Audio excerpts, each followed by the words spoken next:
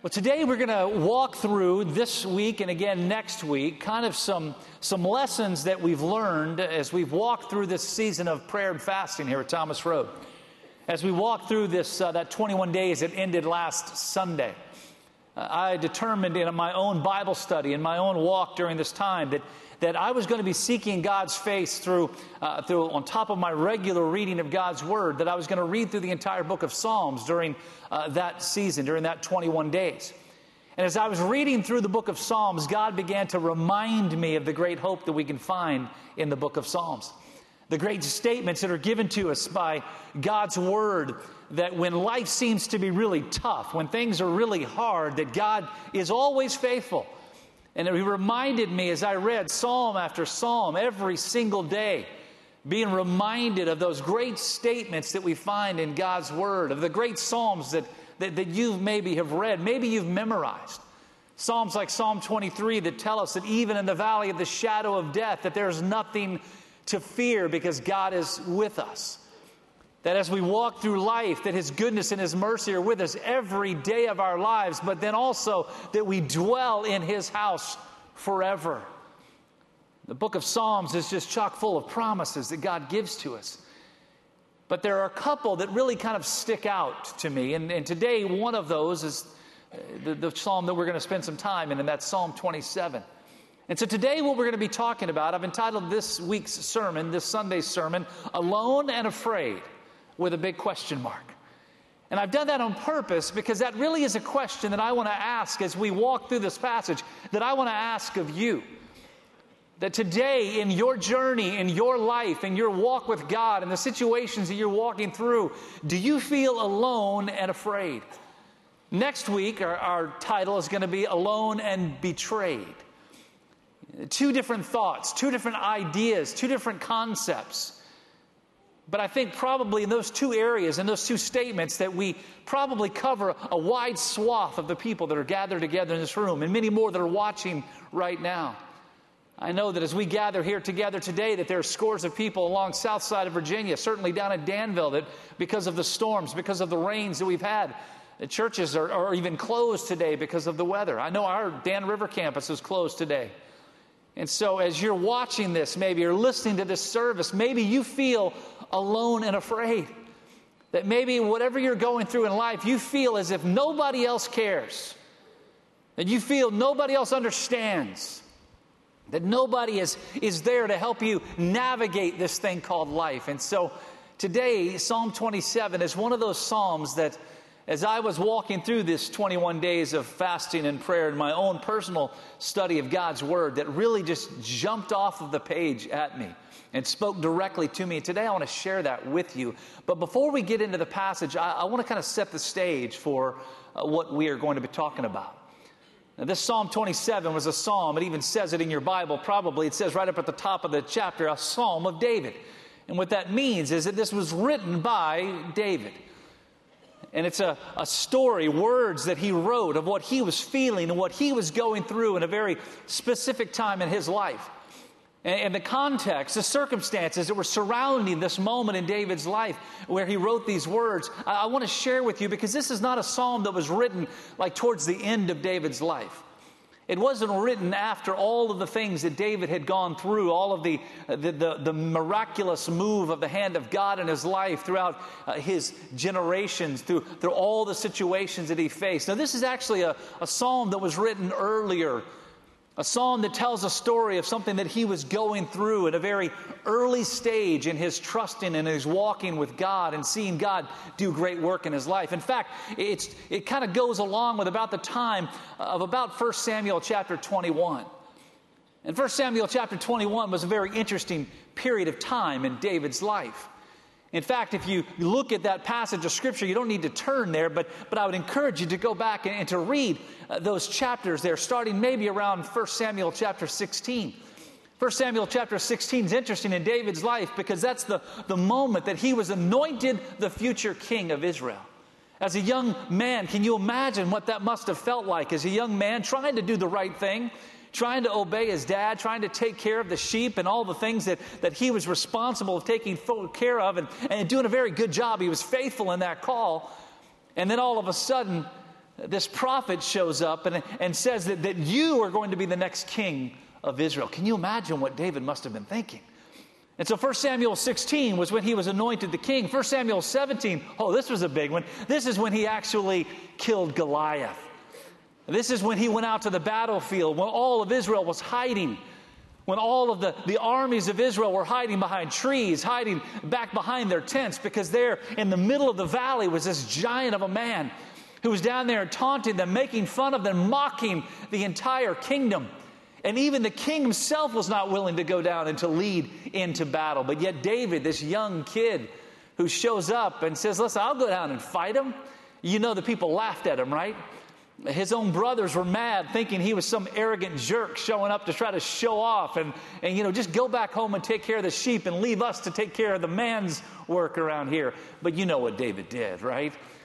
So David went to the king and said, I'll fight this Goliath. I'm not worried about it. The king tried to put the armor on David, and it didn't even fit. It was too big for him. And so then he said, I don't need that.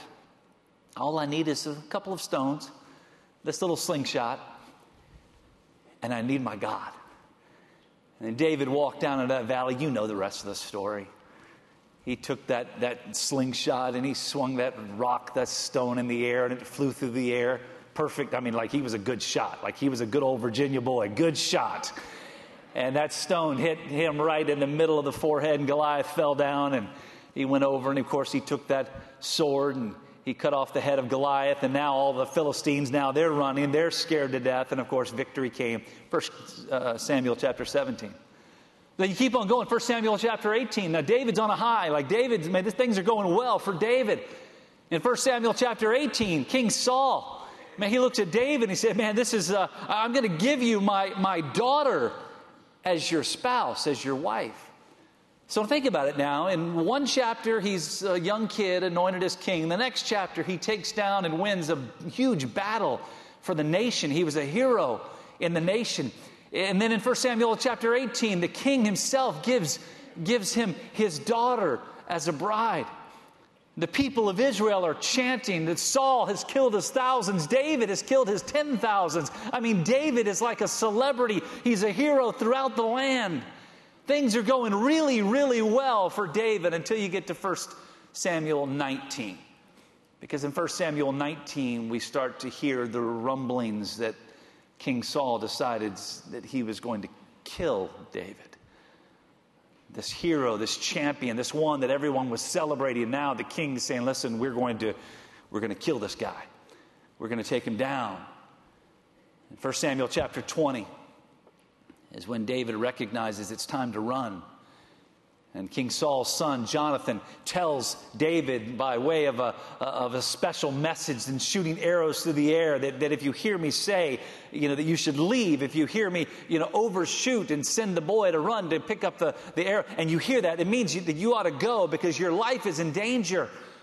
And when David was out there hiding and he heard Jonathan speak those words, he then heard Jonathan also say, talking about the urgency of him running and leaving. He said, hurry, go farther, go now, go quickly.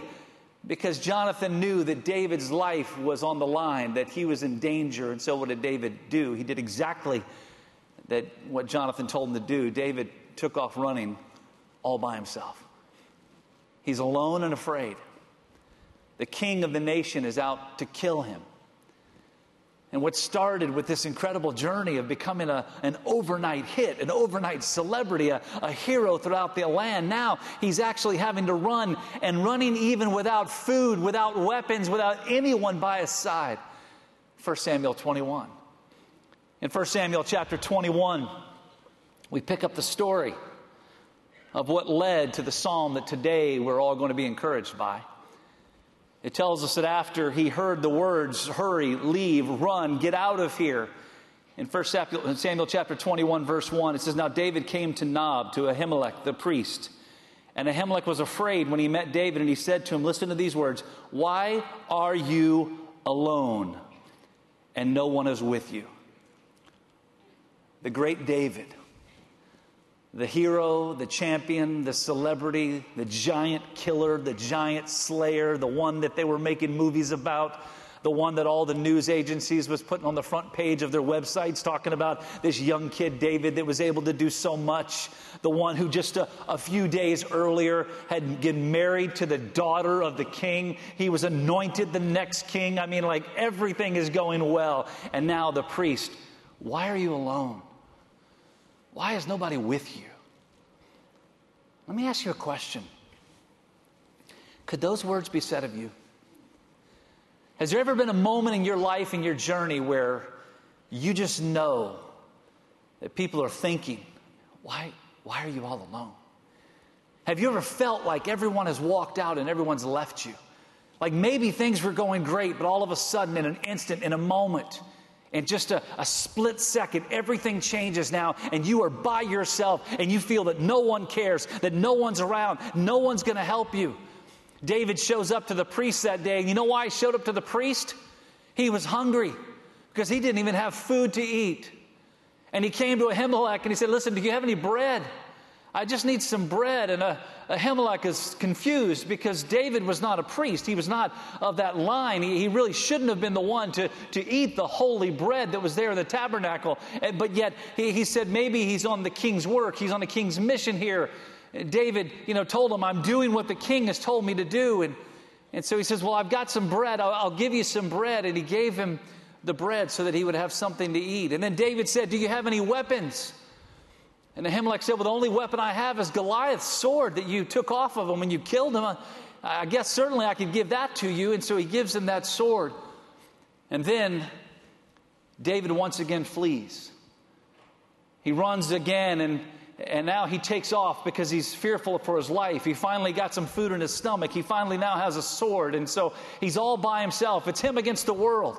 And you keep reading in chapter 21 of 1 Samuel, and it says in verse 10 that David then arose and he fled that day from before Saul. And he went to Achish, the king of Gath. Now the servants of Achish said to him, is this not David, the king of the land? Did they not sing of him to one another in dances, saying, Saul has slain his thousands, David his 10,000s? Now David took these words to heart, and he was very much afraid of Achish, the king of Gath. So he changed his behavior before them. He pretended madness in their hands. He scratched on the doors of the gate, and he let his saliva fall down on his beard. And then Achish said to his servants, look, you see the man is insane. So here's what happened. He starts by running, looking for food, begging for a weapon. Now he comes into a situation where another king, the king of Gath, Achish, he's fearful that now that king is going to kill him. So he actually has to fake even being insane so that he could try to escape because everyone was against him. Does that sound familiar to you? Does that sound like that maybe in a point in your life that's kind of where you've been? Now I'm not talking about you're scratching on walls and drool's running down your mouth, but I'm talking about you feel as if everyone is against you, no one cares, you're all alone, and you're very afraid. It was during this time in David's life that the words of Psalm 27 flowed from his heart. It was during this time of being alone and afraid that David began to share as God spoke through him and as God breathed the words into his heart that he wrote the words that today we're encouraged by. And so I set the stage. I gave you the context of where these words came from because I want you to remember as we read these words, what was going on in David's life. Because oftentimes we read some of the writings, some of the words that are found in God's Word written by the great heroes of the faith, maybe by the Apostle Paul or maybe by David. And we read the words and we think, well, man, of course they're writing these things because they've got it all together. I mean, they're in the Bible. They're like in the hero of the Heroes Hall of Fame of the Bible, and they've got everything together. Of course they're writing those words. They don't understand what I'm going through. Yes, they do. They absolutely do, because they have been exactly where we have been and maybe are today. So let's just take a few moments now, knowing where these words came from, and let's begin talking a little bit, if we can, about what we can do when we're alone and afraid. And the first thing we see is this: feeling alone is a common condition. It's not unique to you. The way that you feel when you're alone, when you're afraid, when you feel as if no one cares, if everyone's walked out of the door, that is not something that you hold a monopoly on. Everyone in this room has felt like that at some point in your life. You know that moment when you wake up in the middle of the night and your mind is racing because of all the problems and all the challenges and all the heartache and the heartbreak that you're feeling? When it feels like you've got so much on you, the burden is so great that your shoulders are being weighed down by the weight of all the things that you've got to face. Listen, it is not unique to you. We've all been there. Feeling alone is not an uncommon condition. Look what it says in Psalm 27, beginning with verse 1. In the midst of all that David was facing, here's what he wrote: "The Lord is my light and my salvation. Whom shall I fear? The Lord is the strength of my life. Of whom shall I be afraid? When the wicked come against me to eat up my flesh, my enemies and my foes, they stumbled and fell. Though an army may encamp against me, my heart shall not fear." The circumstances surrounding this psalm, these words that he wrote, the circumstances we've already shared today are pretty intense, pretty amazing. That David could be going through a time when literally everyone was out to kill him. That he was actually having to hide out, acting like an insane man, like someone that should be thrown in an insane asylum because of all the things that he was going through. He was having to go through and do all of those things to try to protect himself. He's having to beg bread, beg food from somebody. Please provide some food because I'm hungry. He's having to do all of these things, even though all of the great victories of the past were just in recent history. And now here he is. Man, he's begging. And here's what he says: "Though the enemies encamp around me," even though they are camped all around me, even though they are coming after me, my enemies, my foes, no matter how many are out there coming to destroy me and kill me, whom shall I fear? Of what can I be afraid? Because God is my light. God is my salvation. Listen, the first lesson we can learn when we feel alone and when we feel afraid is to stop depending on you and your ability to get yourself out of your condition and start believing in God. To start recognizing that we have nothing to fear because God is with us every step of the way. You see, when we get to that place when we feel alone, man, it's not unique to us. It's a common situation that people all around us feel all the time. In fact, in a room this large with as many people who are sitting in this room, I can guarantee you that probably within about 10 feet of where you're sitting right now, there are people who feel just like you do. They feel alone and afraid too. They feel as if nobody cares as well. They feel like they're going through the worst moment of their life, just like maybe you do. Man, we're not alone. But the Lord is still our light. He's still our salvation. Nothing to fear. Feeling alone is a common condition, but not only that, feeling alone should never shake our confidence in God. Look what it says in Psalm 27, beginning in verse 3, the last part of that verse. "Though war may rise against me, in this I will be confident." You ought to underline that in your Bible. In this I will be confident. Basically saying my life is crumbling down around me. My life is in shambles. I've lost everything. Now think of what he's lost now. A few days ago, he was the hero. He was the toast of the town. Everyone thought he was awesome. He's a celebrity. He's like everyone wanted to know him and be around him. He's the one that people were trying to get selfies with whenever he walked through the town, right? He's the one that that was having to give autographs. He's the one that everyone wanted to be hanging out with. Everyone wanted to be friends with. And now he's lost everything. And so he says this: "Though war may rise against me, in this I will be confident. One thing I have desired of the Lord, that will I seek, that I may dwell in the house of the Lord all the days of my life, to behold the beauty of the Lord and to inquire in his temple. For in the time of trouble he shall hide me in his pavilion. In the secret place of his tabernacle he shall hide me. He shall set me high upon a rock." What's the lesson David is teaching us in this moment? Man, he's teaching us that in the most difficult days of his life, he was still having confidence in the God that had brought him this far. that he still had confidence in God, that nothing would take him down. He said there, this one thing that I seek, this one thing that I prayed for, this one thing that I've longed for is to be in the temple of God, in the house of the living God, the house of the Lord. Now that's not a location. He's not talking about a place. He wasn't talking about finding a church to go hang out in. He wasn't talking about the tabernacle to go and to be in that place because, that was a special place. He wasn't talking about a physical location. He was talking about a state of mind, a state of being. And not in some transcendental way. He was just simply saying this: what I desire is to be in the house of the Lord. In other words, I want to be in God's presence because the house of the Lord represented the presence of God. Because remember now, you go back in Israel's history, wherever the tabernacle was, that's where God's presence was, right? Remember the pillar of cloud by day, the pillar of fire by night? That whenever it moved, that means that God was moving into the tabernacle. They packed it up and they followed God and they went because God was in that place.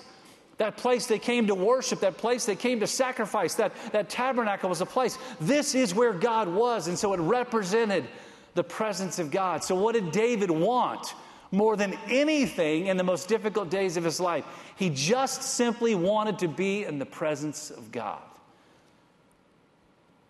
Not in a room, not in a building, but in his heart and his mind. In other words, God, I just want to seek you. God, I want to talk to you. God, I want to be encouraged by your word. And listen, the lesson for us is this: when you are in that same kind of a situation in your life where you feel all alone and you feel afraid, when you feel as everything is crumbling down around you, do not try to figure out where you can go and what you can do and what self-help book that you can read or what person can help you out of the situation. Here's what you do. You have confidence in one thing: that God will always be by your side. And get into God's word, get on your knees before God in prayer and talk to him, because God will never leave you. Seek out the presence of God in your life. That's what David did when everything was falling apart. Nothing could shake the confidence of God. He just continued to trust God. And he recognized that trusting God in the midst of our trouble is the first step towards victory. He knew that in that moment when all was lost, trusting God was the first step that he needed to take to make his way back. Look what he said in verse 6.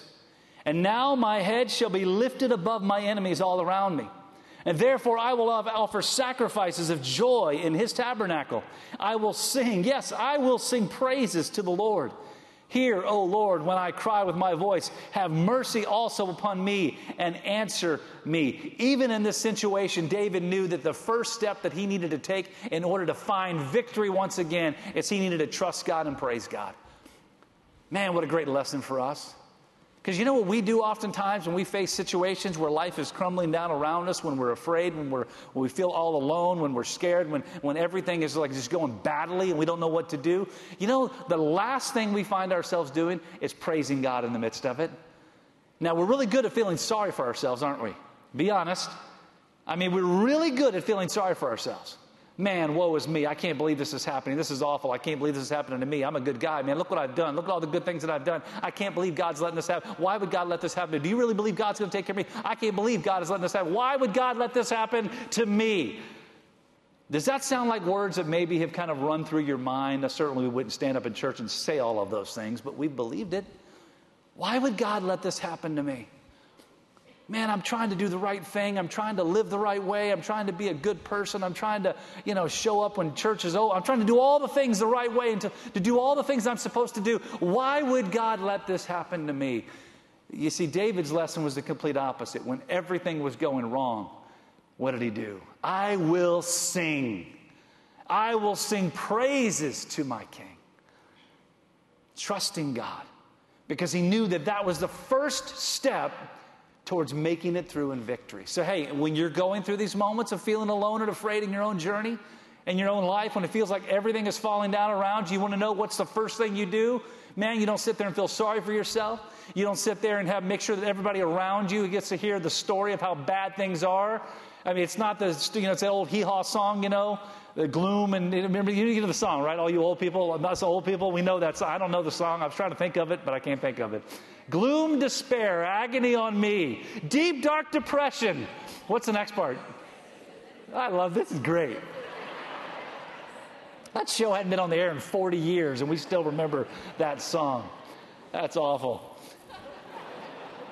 That's not what you do when life is falling apart. Because when you do that, it's a self-fulfilling prophecy. When you sit there and feel sorry for yourself, when you sit there and complain, when you sit there and complain to everybody else around you of what you're going through, what is naturally going to happen from that is this: you're going to feel worse. And you're going to bring a lot of people with you. And everybody is going to feel bad. And when everybody feels bad, guess what nobody's feeling? Good. But do you remember a little while ago when we were singing together? And we were talking about the goodness of God in the words of that song? When we were singing about how awesome our God is? When we were singing about how God will never leave us? When we were singing about God is always there? You know what naturally happens? We feel pretty good. Our hearts are lifted when we sing praises to God. And so David understood that. Listen, the first step towards victory: I will sing. Yes, I will sing praises to the Lord. Trusting God in our trouble is our first step towards victory. And trusting God requires something of us, and that's seeking God. Again, look in verse 8. When you said, "Seek my face," my heart said to you, "Your face, Lord, I will seek." Do not hide your face from me. Do not turn your servant away in anger. You have been my help. Do not leave me nor forsake me, O God of my salvation. David here referring back to the promise in Deuteronomy that our God will never, never leave us, that he will never forsake us, that we can be strong and courageous because God is always there. You see, trusting God starts by seeking God. By seeking him through his word and through prayer, of digging into the great truths that God has given to us in this book. This book is not so we would have something to carry when we show up to church. This book is not so that we would have something to put our hand on when we're making a vow to go into office. This book is not to show up at our weddings and our funerals and no other time in life. It is not a placeholder on the bookshelves of our lives. It is the manual that God gives to us of where we can find his truths when we need them the most. When everything is falling apart, trusting God requires seeking God. And David understood that. David knew, man, the only way I'm going to get through this is to stop trusting in the fact that the king gave me his daughter, to stop trusting in the fact that I killed a giant in the valley, to stop trusting in the fact that a man said that I was going to be king, that I was going to be somebody, that I was going to be successful, and to start seeking the only one who can give me the hope that I need to make it day by day, seeking God. Because he knew when all else fails, when the bank account's empty, when the friends have left, when no one's listening, when the doctor calls with a bad report, when the job is lost, when the mortgage isn't paid, when the bills are piling up, and when we're all alone, when everything else fails, David knew, I got to trust God. When all else fails, look what he said in verse 10. When my father and mother forsake me, then the Lord will take care of me. Teach me your way, O Lord, and lead me in a smooth path because of my enemies. Do not deliver me to the will of my adversaries, for false witnesses have risen up against me. They're lying about me, David said. And such as breathe out violence against me, David said. I would have lost heart. Listen to this. I would have thrown in the towel. I would quit. I would have lost heart unless I had believed that I would see the goodness of the Lord in the land of the living. So what does David say? Wait on the Lord. Be of good courage, and he shall strengthen your heart. Wait, I say, on the Lord. Life tough? You bet it is. Does life hurt? At times it does. Is pain just around the corner? Count on it. Are people going to walk out on you when you think that would never happen? You could. Are you going to get to the place when you feel like you've got nothing left? I can guarantee you that you will be at that place in your life multiple times between now and the time you go to heaven. I promise you, you'll be there. All is lost. Everything fails. There is no hope. What do I do now? Wait on the Lord. Yes, wait on Him. I would have nothing left. I would have given up hope if I didn't believe down deep in my heart that I would see the goodness of my Lord in the land of the living. As long as you have breath in your lungs, as long as your heart is beating, you can be assured the goodness of God is always there. Trust in God. Let's pray together. Father, today I know there are people in this room who feel alone, who feel afraid, who feel as if everyone has walked out on them, have left them in the dust and don't care. I know there are people in this room today whose hearts are broken beyond repair, they believe. But God, I know according to your word that we are never without hope. God, that you are always there, that you never leave us and you never forsake us. And so, God, I pray that today we would be encouraged by the words of David. When they were out to kill him, when he would end up hiding out in the caves, running for his life, begging for bread, all by himself, that God, he remembered the words. Yeah, I would give up if it weren't for the fact that my God is good. Lord, I pray that today that we would recognize our God is good, that our God is there, God, that you care for us deeply, and God, that you will bring us through in victory. And God, for that we give you the praise. With our heads bowed and with our eyes closed, in a moment we're going to stand together, we're going to sing the songs. This is the words of an old familiar hymn. It's an old familiar song. It starts off with the words, "'Tis so sweet to trust in Jesus." And friend, maybe today, those are the words that you need to do more than just sing, that you need to embrace. Maybe today you need to come to this altar and just kneel here and say, God, I need to trust you again. God, I've been trying to do all this stuff on my own. I've been trying to figure out a way out. God, I've blown it. I've lost it. I don't know what to do. 'Tis so sweet to trust in Jesus, just to take him at his word, just to rest upon his promise, just to know, thus saith the Lord. God is not going to leave you alone. God is not going to leave you and forsake you. Today, maybe you need to come and just say, God, I trust you. Maybe you need to come today and say, I believe that Jesus is your son, that he died and that he rose again. Today, I want to meet him as my Lord and Savior. I encourage you in a moment to step out, to come down to this altar, to talk with one of our team. Maybe you want to come and leave a prayer request or praise. Maybe you want to come and join our church family. Maybe you want to come for baptism, take that next step.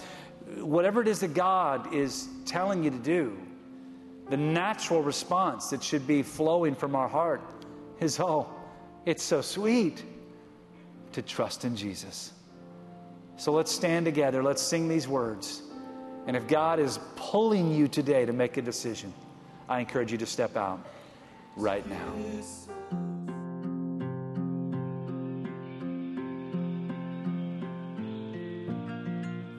We want to take this opportunity to thank you for joining us here today. At Thomas Road Baptist Church, since our very beginning, back in 1956, we've been about one thing and one thing only, and that is to bring the message of hope that comes through Jesus Christ to the world. And today, my friends, we recognize we live in a world that's messed up. We live in a world that's full of division and conflict and pain and sorrow. But Jesus came to this world not to bring division and sorrow, but to bring joy, to bring peace, to bring hope. And today, that's the message that we want to share with you. And if you're watching this and you've never had the opportunity of connecting with him at that level, of understanding what it is that Jesus came to do, then I encourage you and I want to let you know the greatest news you'll ever hear. And that's this: God loves you. He loves you with an everlasting love. In fact, He gave His only Son, Jesus, to come to this earth, to die on the cross, to pay for your sins and for my sins, to do for us what we never could do for ourselves. What an amazing gift that really is. God loves you. Christ died for you. But 3 days later, He rose again. And when He came out of that grave, He gives us victory over sin, over Satan, over the grave. He gives us the hope for eternity. But according to God's Word, it's very clear. What we must do is believe. We must believe that Jesus is the Son of God. We must believe that He died and that He rose again. And if we do that, according to Romans 10:13, anyone, that means you, it means me, it means every person that has ever lived, anyone who calls on the name of the Lord will be saved. And so I encourage you today to recognize that hope that comes through Jesus. And if you've never trusted Him as your Lord and Savior, do so today, believing that He is who He said He is, that He did what He said that He did, calling on His name, and it'll change everything. That is the message that we share. It's a message that we want to take to the entire world. And today I would encourage you to connect with us, maybe even financially through a gift that you can help us to take this message around the world. I encourage you today to stand with us as we stand with truth, as we stand with hope, to let the world know God loves.